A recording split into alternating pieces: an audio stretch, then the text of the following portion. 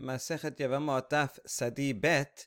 We start with the statement Amar Rav Asher ul Kala la Haishinan. We do not worry about rumors. We're talking about a case of a woman who was married and the husband goes away, and then she has some evidence that he died, and she gets remarried to a second man. If there's a rumor that the husband is alive, but no more than a rumor, then we do not have to worry about it. She can remain married to her second husband and she can ignore the rumor. It's not substantiated. Okay, good. So, kala. Now we ask, what kind of rumor? When did this happen? See, the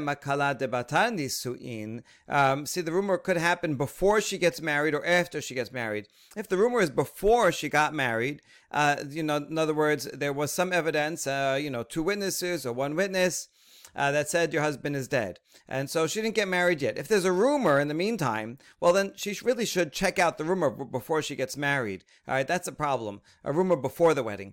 But a rumor after the wedding, well, it's already done. What are you going to now prohibit something that's already done based on something unsubstantiated? So in that case, we would not worry about the rumor. So now we ask, if it's talking about after the wedding, ha'amara Rav Asher hadazimna. Rav Asher already said that one time. Why would he say it twice? Damar Rav Asher, kol kala debata nisuin lo chashina. And any rumor that's after the wedding, we don't worry about. Why did he say again, we don't worry about rumors? And the answer is, and the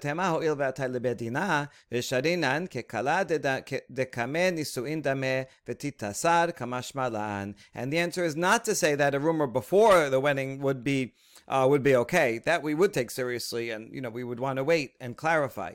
Rather, he said it twice to include our case, because I might have thought in a case like ours where there's one witness only, and she has to go to Bet Din to say, hey, can I rely on this witness? And they do an investigation. I might have thought that since she had to come to Bet Din in the first place, even though they permitted it, still that is like a rumor that is before the marriage. And therefore, I might have thought that it should be prohibited. And therefore, he says it again to teach me that it's permitted.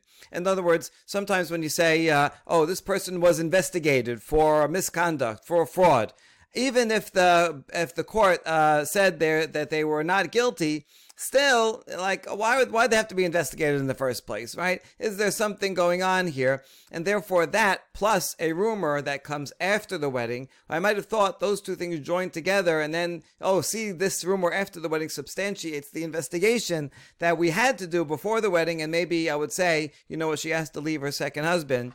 And therefore Rav Asher says, no, you do not have to. Rumors are just rumors. Next, Niset al pi Bet Din teseh. The end of the Mishnah said that if the woman is relying on Bet Din said, you can go get married. We based on one witness. We believe your husband is dead. We believe the witness. And she does and gets married, and then the husband comes back. She does not have to bring a korban because she relied on the court. And that's the general rule of Horayot. When a Bet Din makes a ruling and it's mistaken, and let's say it's for the public and many people follow it, in that case the Bet Din has to bring a special korban for their error, and the individuals do not have to bring a korban chatat. And here too, because she relied on the court, she does not have to bring korban chatat. She does get all the other penalties and consequences and lots of terrible things, but at least she saves a few $100s on bringing in animal sacrifice. That's what the Mishnah said. Amar ze'iri leta lematnitin medetane bemidrasha. Detane bemidrasha horu betin sheshaka hama ulbasov zarcha en zohora'a ela ta'ud. Ziri says, we reject our Mishnah. We do not accept this Mishnah, because we have a Baraita that we learned in the Bet Midrash, and we're going to prefer that one.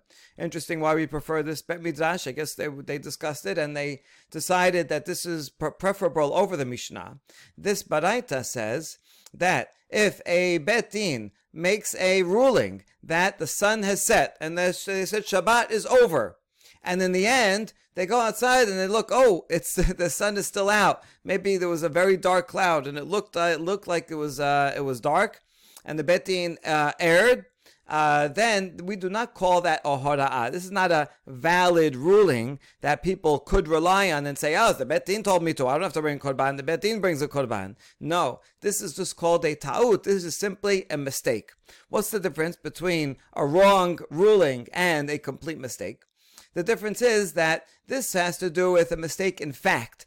Did the sun set or did it not set? If the court makes a mistake in fact, then they are not responsible for that. The people who sinned, although everybody was unwitting, right? All of this is talking about people that are not doing it on purpose. You only bring a korban chatat if it's not on purpose. But the liability for the korban in the case of a mistake of fact relies on the people. They could have, the court doesn't have any more special expertise in clouds and realia than the people, so anyone could check it out. Whereas if it's a mistake in law, that they use some reasoning, derivation, source that they got wrong, then a mistake in law is in fact a valid ruling that the court is responsible for. And if it turns out that that ruling was wrong, then the court is responsible and the people who followed it do not have to bring a korban.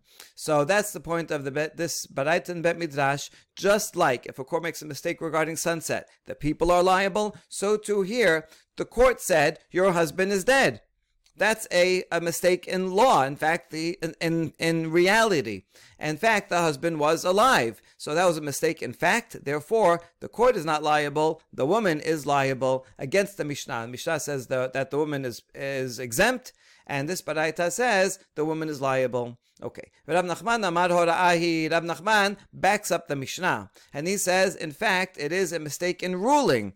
Why would he say that? Amar Rav Nachman, Teda dehora'ahi, tebechol Torah kula ayed echad lo meheman, v'hacha meheman. After all, in the whole Torah, the Torah requires two witnesses based for almost everything.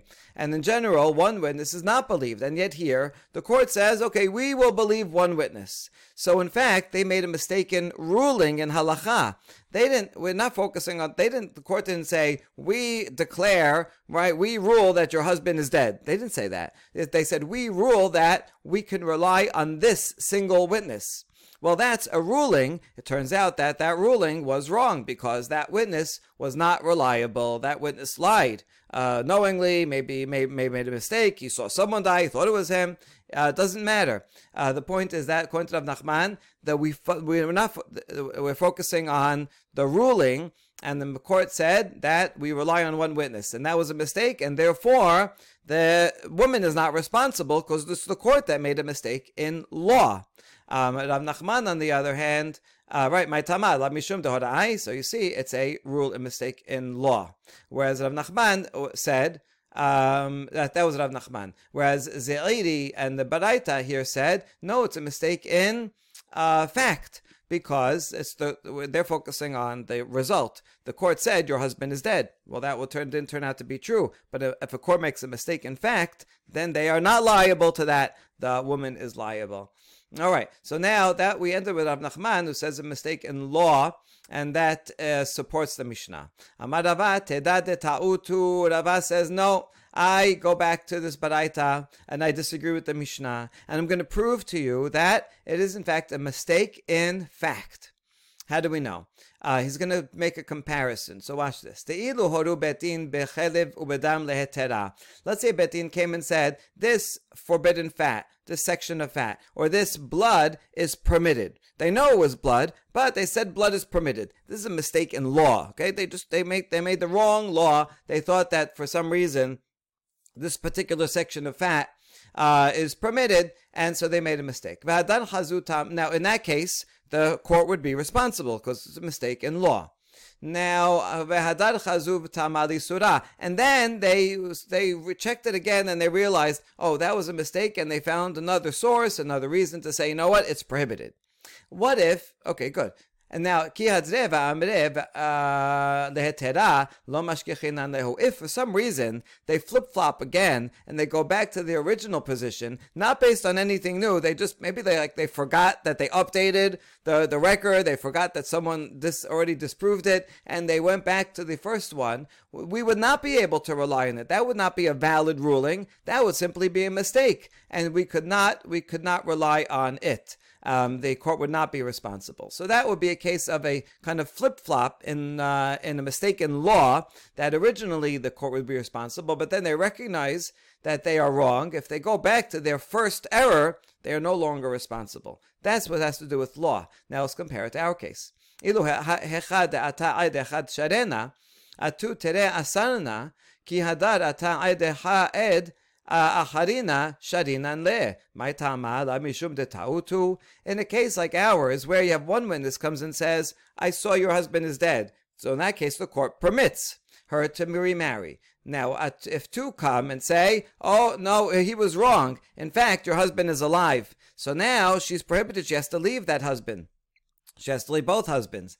Okay, if after that, at a later date, one witness comes and says, oh, now your husband is dead. Right? He wasn't dead before, but now he died since then. And now we still believe, we would believe this witness and say, you know what, now you can get remarried.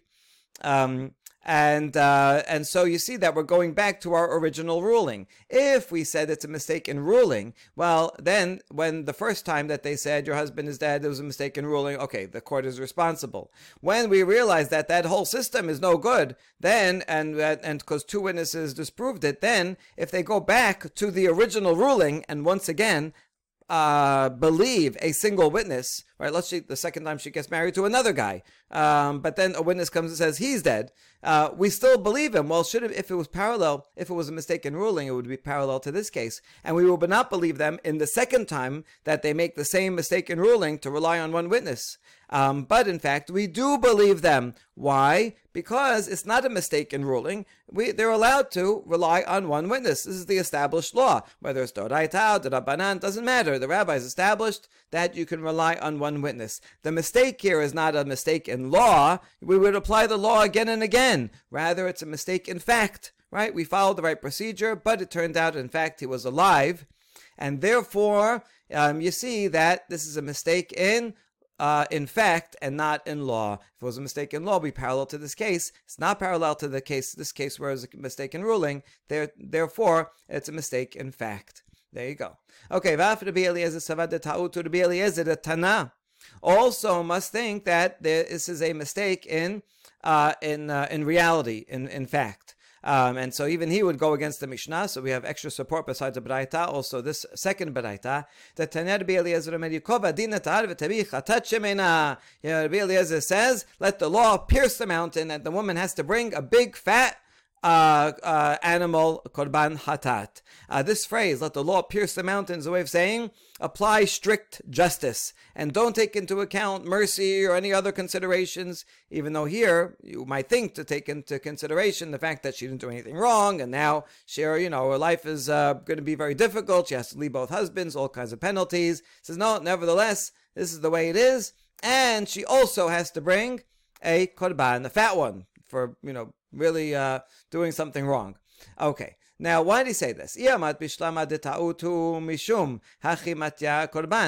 the court's ruling was a mistake in fact, then that's why she has to bring a korban, right? Because that makes sense, because a mistake in fact is not their responsibility. But if it's a mistake in ruling, and the mistake in law, then why would she have to bring korban? Then the court is responsible for that. Okay, so that's a good point. Now, hold on, maybe Rabbi Eliezer disagrees with the whole basic law of Harayot, and he thinks that even an individual who follows a mistaken ruling of a bet din, the individual is liable. Maybe that's what he thinks, and that's why. No, imken ma'ikov hadin tahar. In that case, why would he have to say, "Oh, let there be strict justice. The law pierced the mountain"? And by saying that, he's recognizing that in general, yes, the bet din would be responsible for mistakes in mistakes in law. But here, no, we can't blame it on Bet Din, even though they declared that she can go get remarried. No, here we consider it a mistake in fact, because the husband in fact was alive, and they said we think he's dead. But that's a mistake in fact, and so we say, too bad, strict justice. Sorry. You have to bring a big fat korban, and so we have a couple of baraitot against the Mishnah, and a very interesting discussion about what do you focus on, the mistake of law or the mistaken outcome of whether the husband is dead or not. All right, next we say, if the Bet Din decided that she can get remarried, and she goes and remarries a proper guy with good kiddushin, someone that she's allowed to marry, then good. Then she doesn't have to bring korban, according to the Mishnah. But if she messes up, right? If she is kilkela, if she does something wrong, has some kind of wrong intercourse, then she is liable. And that permission that the Bet Din said to go remarry is rescinded because she misused it. Okay, so my kilkela, we ask, what does it mean? What does she have to do wrong to be a kilkela? If she goes and has relations with someone out of marriage,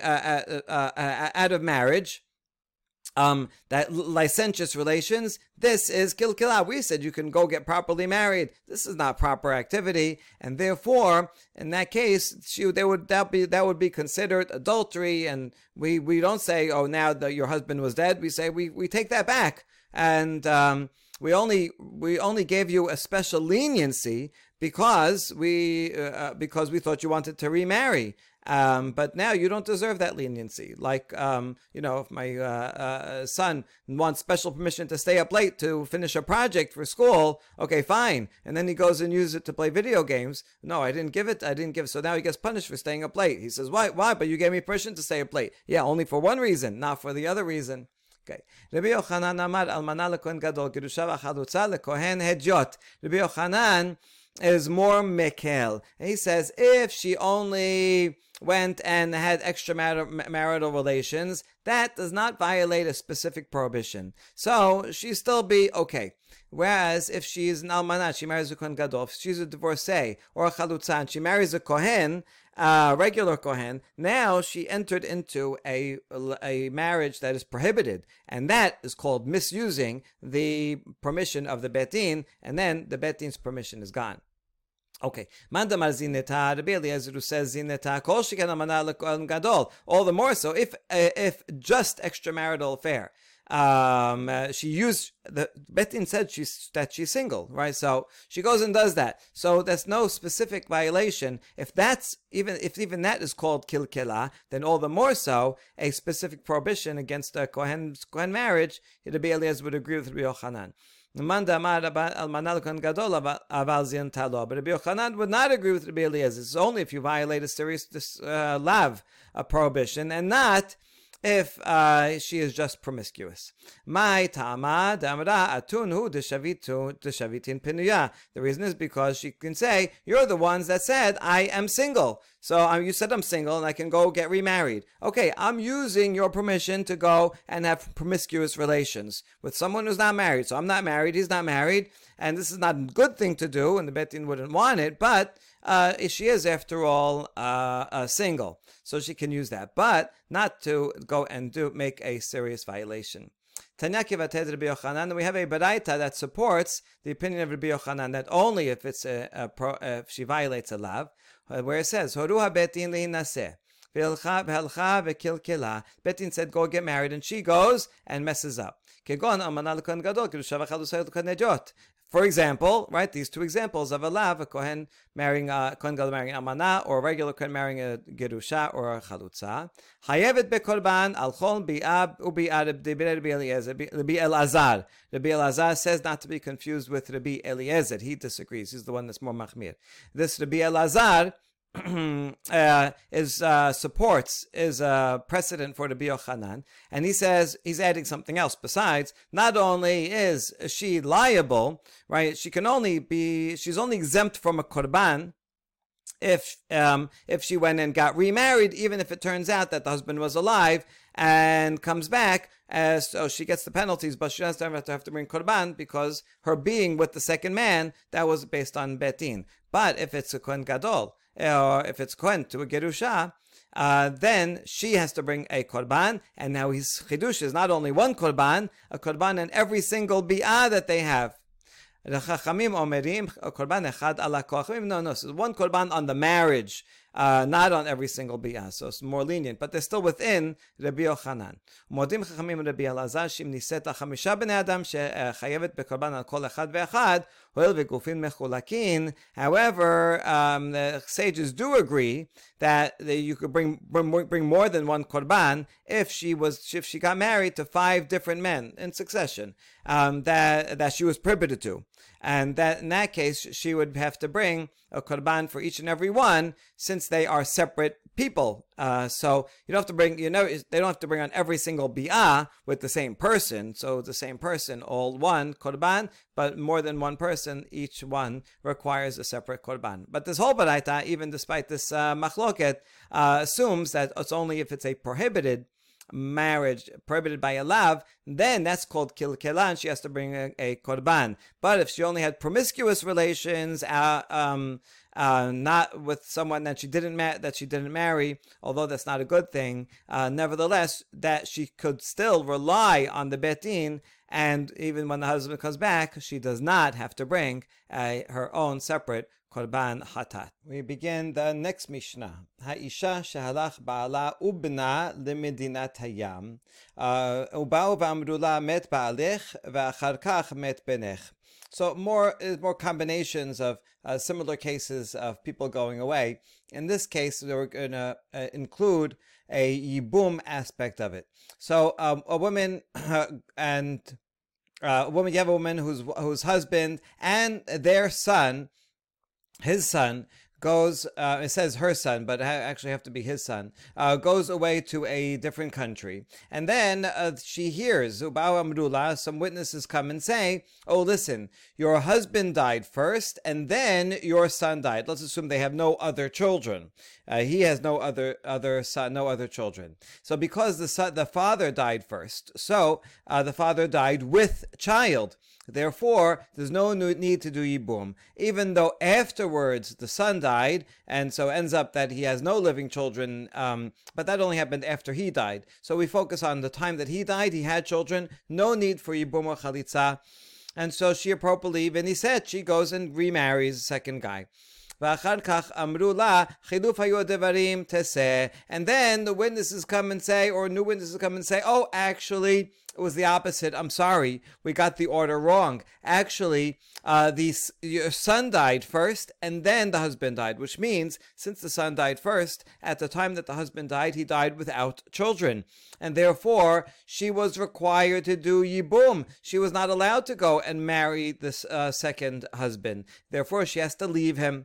And the children that she has with the second husband, the first and the last, which means both those that she had before the second set of witnesses came and those she had after the second set of witnesses came. For sure, those, because then she already knew, so she was purposefully in this illicit relationship, and even the ones before, when it was not, when she did not know, she thought she was doing something good. Nevertheless, even those unwitting, still the children are mamzerim. Okay, a few things to clarify here. Number one, what do you mean the children are mamzerim? What kind of prohibition is this? She has a zikah with the yavam. She was supposed to be with the yavam, and she goes and marries someone else, shomedet yavam, who goes and marries someone else before doing yibum or chalitza. That is only in isur lav, which means that the children should not be mamzer, except for the Rabbi Akiva. Rabbi Akiva is the one that says that even for an isur lav, the children are mamzer, and that's what the Gemara will discuss.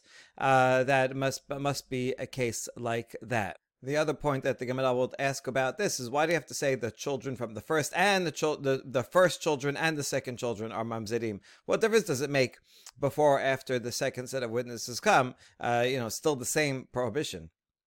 Okay, Gemara will answer that's just because of parallelism. It doesn't really make a difference. Then that's why it says it as style. Okay, Amrullah, second case. Met benech v'achar kach met balech. At first, the witnesses came and said, your son died first, and then your husband died, which means that at the time he died, he did not have a child. So he died without children. She has to do yibum or chalitza. So she does. Nitya bema v'achar kach amrullah chiluf hayu hadevarim teseh v'avalad rishon v'acharon mamzer.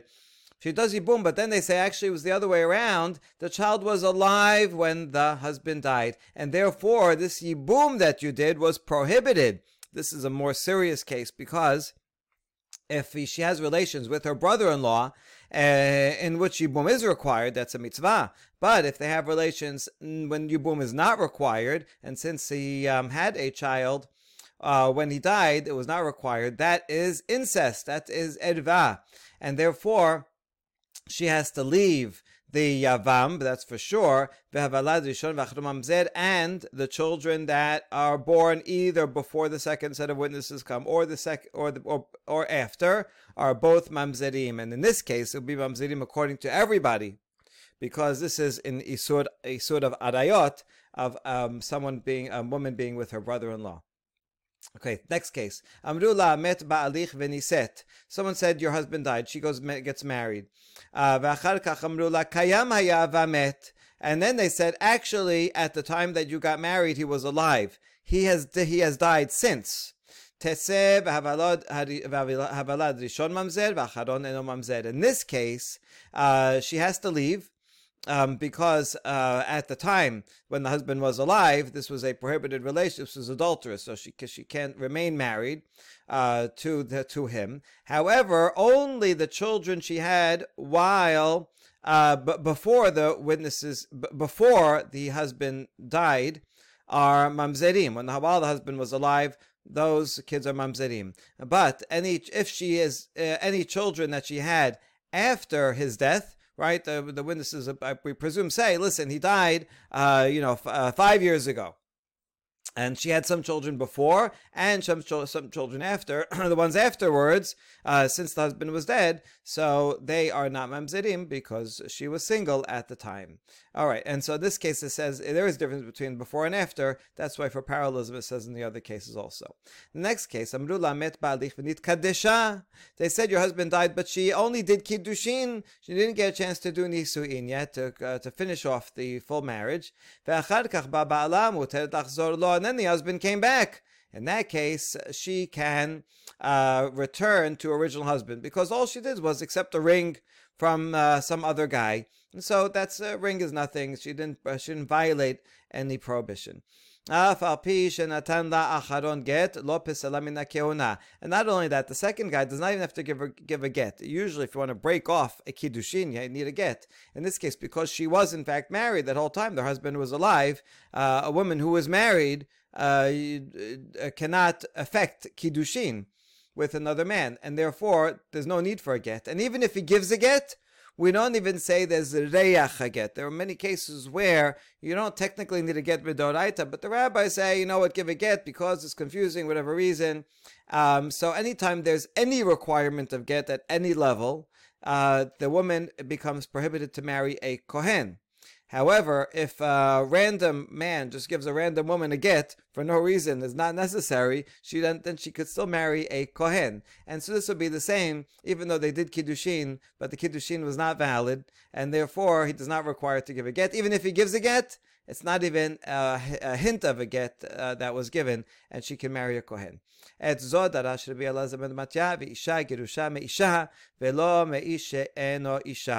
we know that? Because it says a kohen cannot marry a woman who is divorced from her husband. Only if she's divorced from her husband, right? But not from someone who is not her husband. And so if they didn't do nisuin yet, they are not fully married.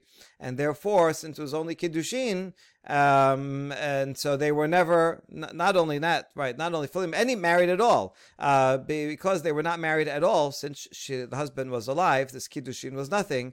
Therefore, only someone who was divorced from someone she was invalidly married to in some kiddushin or nisuin. But here, there was not kiddushin, not nisuin, not anything. So the get is 0, she can marry a kohen. All right, good. Now we ask about the first case. Mai rishon umai acharon. What does it mean that the children are mamzerim both from the first and the second? If the first is before she heard that the first report was wrong, and v'acharon is after the second set of witnesses come, then litnei havalad mamzer. Just say the child is a mamzer. All children are mamzerim. You don't even have to make a distinction between before and after. And the answer is bishum dekaba'e lemitnei sefa amru la bet balich v'niset v'achar kach amru la kayam haya. Vamet harishon mamzer v'acharon eno mamzer, because in the third case of the Mishnah, where they said that your husband is dead, and then she got remarried, and then they said actually he was alive, but he died subsequently, the children that are born before he died are mamzerim, but the children that are born afterwards are not. Because there is a distinction there, we want to keep the form of every case in the Mishnah parallel to each other, and that way you notice the subtle differences between each case. So therefore, Tana Medresha Rishon v'Acharon mamzer. That's why in the first case it says the first and last are mamzerim, even though there's no difference there. Tenora banan zo dibre Rabbi Akiva shaya omer en kiddushin tofsin bechayave lavin. Okay, so good. The first case where she was in fact a shomeret yavam. She went and got remarried thinking that her husband died while the child was alive, so she didn't need Yibum Chalitza. Turns out, actually, the child had died first, and so she needed to do Yibum Chalitza. She was a Shomeret Yavam this whole time, and therefore prohibited to the second guy. But that prohibition is only in Isur Lav, and yet the children are mamzerim. So why? It must be Zo Divrei Rabbi Akiva she'omer en kiddushin tofsin bechayave lavin. It must be that this is the words of Rabbi Akiva. He says that if someone tries to do kiddushin with someone who is prohibited as a lav, the kiddushin does not take effect. Corollary of that is the children are mamzerim. Those two things generally go together. So that's why is it Rabbi Akiva who says children from Isur Lav are mamzerim. That's the case. But the sages say that there are some a shomeret yavam, a woman who is a yevama, before she does yibum and chalitza, if she goes and has a child with another man, it does not produce a mamzer. So it must be that our Mishnah is like Rabbi Akiva, not like Chachamim. Now we ask a question on this Braita. Velema en mamzer mechayav lavin. Why does this Braita say there's no mamzer from a yevama who marries a third person, a non-related person? Why doesn't it say the more general rule that Chachamim think, that there is no mamzer if it's only Isur Lav? That the mamzer is produced from Isur Karet, not Isur Lav. And this is just one example. So why doesn't it say the more general rule? And the answer is, Haytana, Hachtana, de Rabbi Akiva hu damar, Mechayave Lavin disher have mamzer. Mechayave Lavin gerede lo have mamzer. This must be that this Braita is actually two opinions within Rabbi Akiva. Neither opinion here is the full Chachamim. Chachamim say more lenient across the board. There's no mamzer for any Isur Lav. But within Rabbi Akiva, there is a machloket that one Tana of Rabbi Akiva, the first one says there's no kiddushin for any Chayve Lavin. But the other one says, wait, meaning there's a mamzer for all Chayve Lavin. But the other says, no, Chayve Lavin disher, if there's a flesh and blood relation, or even legal, if the two people are related, and an Isur Lav, that produces a mamzer. Example of that would be someone who marries his halutza. Right? He could have done Yibum or Chalitza. He decides to do Chalitza. Great. But now he can't marry the Chalutza, and if he does, they are related, because that's brother and sister-in-law. And so if he does, that is a Isur Lav, and they are related. That would produce a mamzer. But mechayave lavin geridi. But if a regular, just a plain old lav, and the example when they're not related is a shomeret yavam who goes and has a child with a third party who's not related to either of them. They are not related, and this is Isur Lav that would not produce a mamzer. So that's within the Rabbi Akiva. There are these two opinions. So this would anyway. Our Mishnah would follow the first opinion here of Rabbi Akiva. Good. Amar Rav Yehuda.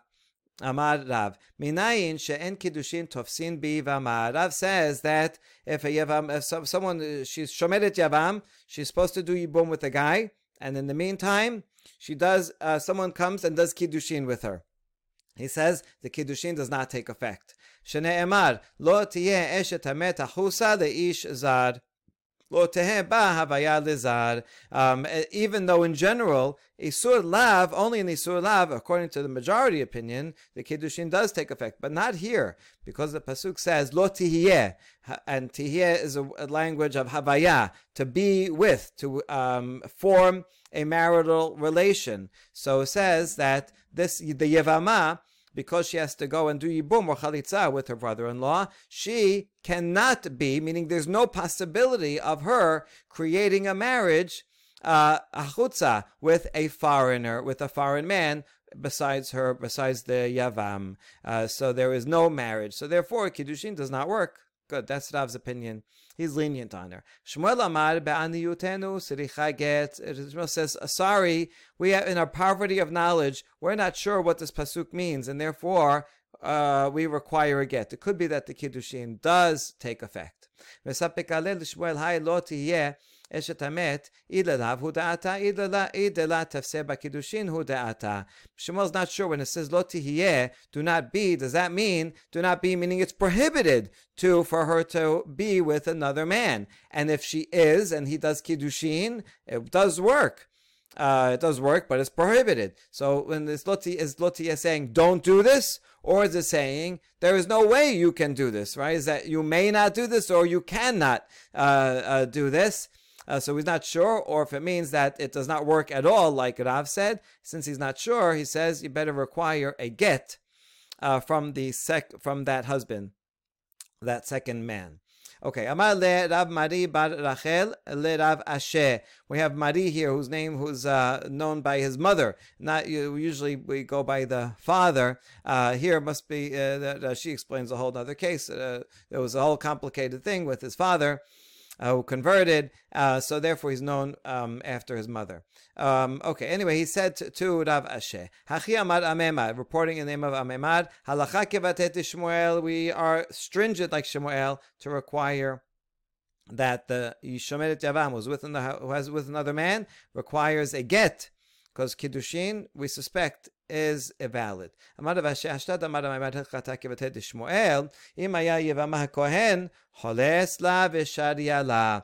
well, now we can apply this case to where the Yevama, since he said like Shmuel, if her Yavam, if the man, the Yavam, is a Kohen, then there's going to be a problem. So, because he cannot marry a divorcee. So if she goes, she's supposed to do Yibum with this Kohen. Instead, she goes and she has Kiddushin with some other guy. Now, she's not allowed to be with that guy. He has to give her a get. Okay, fine. He gives her a get. But now she's a divorcee, so he can no longer do Yibum. So what do? Yes, he has to do Chalitza. He has to do something to sever the Zikah. Choletzla, Veshad Yaleh, and after he does Chalitza, she can go back to that other man, that husband that she was prohibited to before. Now she's permitted because you did Chalitza. Okay, now we ask about that. Itagure, itgar. Wait, should she gain from something from this? Im ken masinu chote niskar. If so, you have someone who sins but benefits from it, right? How could we let her go back to that husband that she was prohibited to be with, and she's actually benefiting from that because she was with that husband, and the Kiddushin works? Or at least, there's a chance, according to Shemuel, that the Kiddushin works, and now she requires a get. Because she requires a get, now she cannot be with her Yavam. He cannot do Yibum because she's a divorcee and he's a Kohen. So that forces him to do Chalitza, and now she benefits because, see, you did Chalitza. Now I'm going to go back to that guy. We should not have any principle where someone gains by making a sin. Ela ima yavama Yisrael noten la sheni get vehutra lo. Rather, what he must have said, what Rav Hashem must have meant is that if the Yavam was a Yisrael, then the other husband, the husband that she married illicitly, will give her a get, and she is then permitted to do yibum with Yisrael Yavam. And in that case, she has to sever that illicit relation, and she can go back and do yibum with the Yisrael. Okay, next halacha. Amar Rav Gidal, Amar Rav Chiya, Abar Yosef, Amar Rav, in the name of Rav also, like the previous one. Yevama, Kiddushin, and Ba, Nisuin, Yesh Ba. Although Yevama does not have Kiddushin, Kiddushin does not apply, that's what he said above, but there is Nisuin. This is very strange. What do you mean? How could there be nisuin without kiddushin? Right? You can't go 2 miles if you don't give. You can't. There's no way. If you can say you can't go 1 mile, there's no way you can get to 2 miles. You have to pass 1 mile first. You have to pass kiddushin in order to get to nisuin. So we say kiddushin and ba nisuin nami and ba. If there's no kiddushin, there's no way that there could be nisuin. So what does he mean by this? We're gonna have 3 interpretations. Emma. Kiddushin vin nisuin ba. What he meant to say is not only is there no kiddushin, also there's no nisuin. That if they do have bi'ah together, that does not consummate anything. There's no kiddushin. There's no nisuin. Nothing. For her, that would be further application of the lo tihiyeh, right? What's we said here? Lo tihiyeh. They cannot. There's no way for a shemer javam to be with anybody else. Second answer: Vibetem amay nisuin yesh ba biznut kederav hamnuna demarav hamnuna shomeret javam shezineta asura livama. What he meant is in a promiscuous way. If they try to do nisuin, meaning if they consummate something, meaning they're just together, but it's actually just promiscuous relations. If she is a shomeret javam and she has relations with a third party, then what happens is that there is, what he means by there is nisuin is that she becomes prohibited to the yavam. It's like someone in a marriage. If she commits adultery on purpose, she cannot go back to him. So this is the same thing. She cannot go back to. Then she's not actually married to that guy, but it's sufficient to make her prohibited to the yavam. Third answer: No,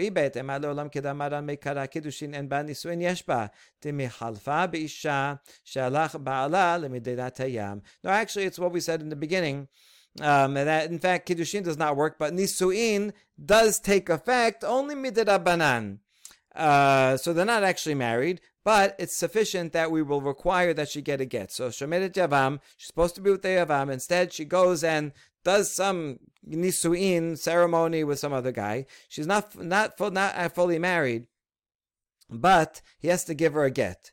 Anyway, why? Because we may confuse this case with the classic case of that we started with our Mishnah of woman of the first Mishnah of the Perek, woman who goes, whose husband goes away and she gets remarried, and then he comes back, and there we say he has to give her a get, because it's confusing. People will say, "What is this?" So she married the second guy. We're all at the wedding, so she can't just leave him. And that case looks similar to this case, where she was supposed to be with Yavam. Instead, she went with another guy, and they're living together. And so, if she just leaves him without a divorce, people will say she doesn't need a divorce. I guess the other case doesn't need a divorce, and therefore we require a get because of the similarity between the cases.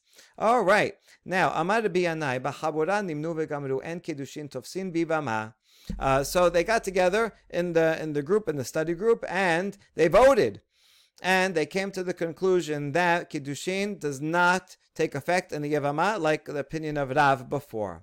Amar le Rabbi Yochanan, Rabbi lo mishtatenu hizo. So Rabbi Yochanan says, my master, right, to Rabbi Yanai, isn't this an explicit Mishnah? What do you mean yet you voted and decided, as if it's up to us, these Amoraim, the early Amoraim, great sages, but the Mishnah is more authoritative. So we have a Mishnah already that addresses this. Titnan.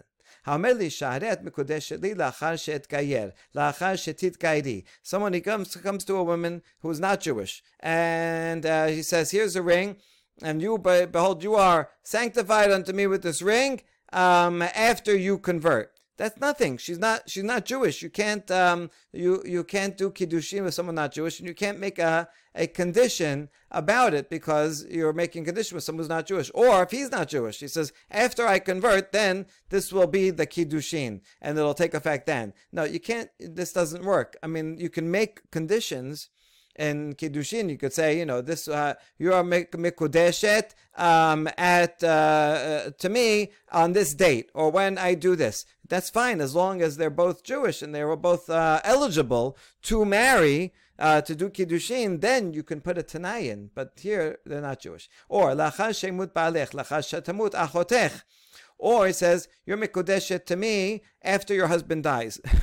She can't do kiddushin while her husband is alive because she's married, right? So can you imagine such a case? This is, okay, when your husband dies, I get first dibs, right? And we will be already immediately mikudeshin. She's not eligible. You can't do kiddushin with someone who's not eligible. Or if the man is or was married to one sister and divorced or still married, and he says, after this one sister dies, then I will be married to you. But you can't be married to two sisters when both are alive. And so also here, they are not eligible to be married. So this condition does not work. And here's the key for us. If he goes to a shomedet yavam, and he says, here, you are sanctified unto me with this ring after the yavam does chalitza with you. Also no good. What does this teach us? That a shomeret yavam is not eligible for kiddushin. Not only that's a prohibition, but that it cannot take effect at all. It's like being not Jewish. It's like or being married. Ena mikudeshet. So there you go. It's an explicit Mishnah.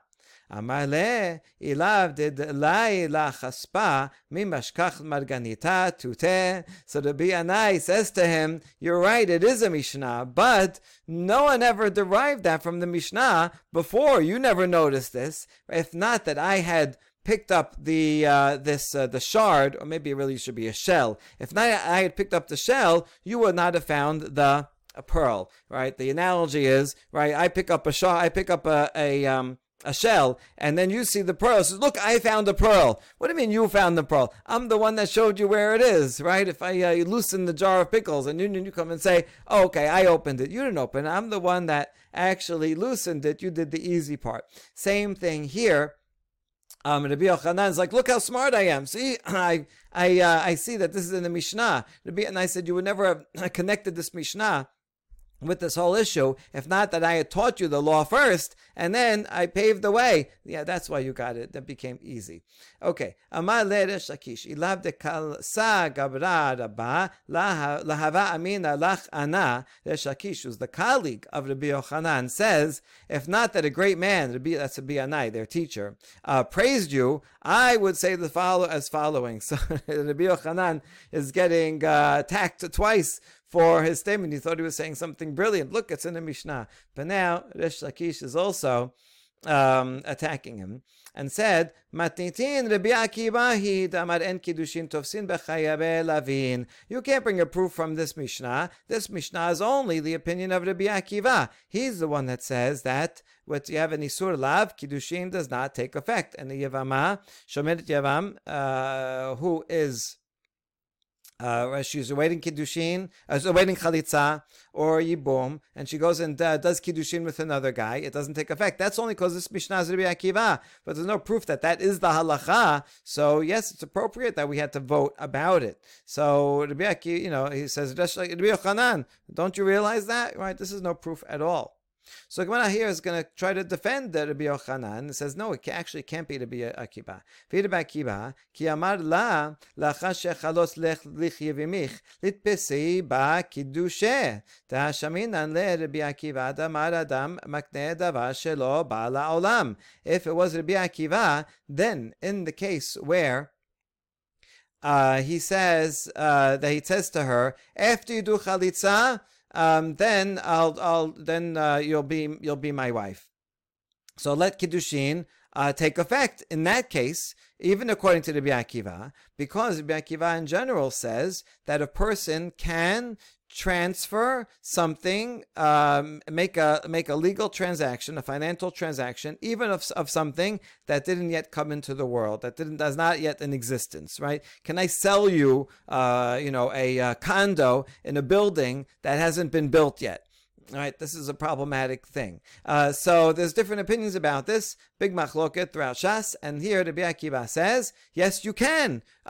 You can acquire something even though it doesn't exist in the world, and therefore we could apply that here, where he says, after chalitza, then you'll be a free woman, and so I acquire you then. So right now, even though right now she's not available and cannot do kiddushin, and that's true. Rabbi Akiva says kiddushin will not work at this point, not eligible. Nevertheless, Rabbi Akiva would say that in all of these cases, even though an eligible woman does not exist now, but will exist in the future, I can acquire her from now. And therefore, according to Rabbi Akiva, in all these cases, kiddushin should take effect. So, but the Mishnah says it does not take effect. So therefore, the not Rabbi Akiva, that supports Rabbi Yochanan. Okay, now lastly, we're just going to see, where do we ever see that Rabbi Akiva says that you can acquire something that did not yet come into existence? Here, what the Mishnah says, Kunam shani oseh lepicha en tzarich lehafer. Tanna Kama says, if a wife comes to a husband and says, my earnings, usually a wife's earnings go to her husband, and in exchange, he pays all the bills. If she says, my earnings are prohibited to you, to your mouth, you cannot eat them, you cannot have them, now that is invalid, is an invalid vow. The husband doesn't even have to nullify it.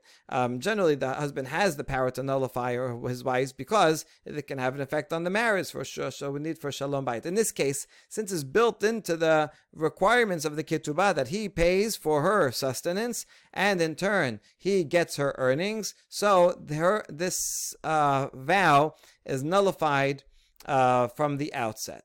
That's the Tanna Kama. Rabbi Akiva Omer Yafer Shema Ta'adif Alav Yoter Min Hara'oi Lo. Rabbi Akiva says he should nullify this vow because she may make more than is fitting for him. In other words, there's only a certain amount, her earnings up to a given amount of $50,000.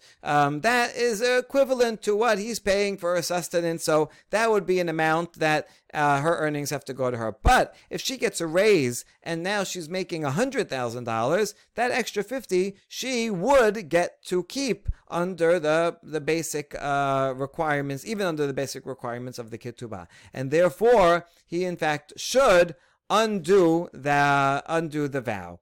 Now, in this case, what you see is that Rabbi Akiva says you can acquire something that does not exist in the world. She didn't yet earn the money. He's talking about future earnings. So from here we prove that Rabbi Akiva thinks you can acquire something that doesn't yet exist in the world, and therefore Rabbi Akiva cannot be the author of that Mishnah, because that Mishnah says the Kiddushin does not work if you have a Tanai of the future. I acquire you eventually when you do Chalitza. Since Rabbi Akiva cannot be the author of that Mishnah, therefore that Mishnah must be the Chachamim, and so Rabbi Yochanan has a good proof from it. But now in the end we reject this, and in fact Rabbi Akiva it's not clear that he thinks that you can acquire something that is not yet come into existence, because when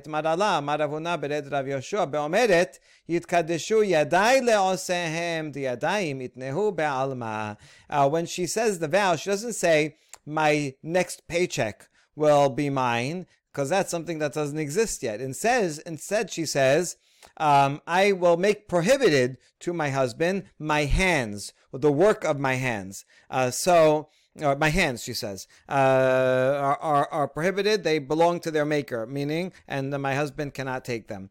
If she does that, well, her hands do exist. So therefore, she can prohibit her hands, and therefore anything, whatever she's doing with her hands, sewing, then anything that her hands do will also be prohibited. And her hands do exist in the world. Maybe that's why the vow does take effect in this case, because the hands are there. And in fact, Rabbi Akiva does not think that you can acquire something in the future. And therefore, that Mishnah could be the opinion of Rabbi Akiva. And then we sustain Resh Lakish's complaint against Rabbi Yochanan. And with the common Arabic phrase that we say after a meal, if one's wife makes a nice meal, you say Salim bideki, may you have success in your hands, the hands that made these meals. And so this reminds me of kind of the opposite, that you're prohibited from the benefit of the works of my hands.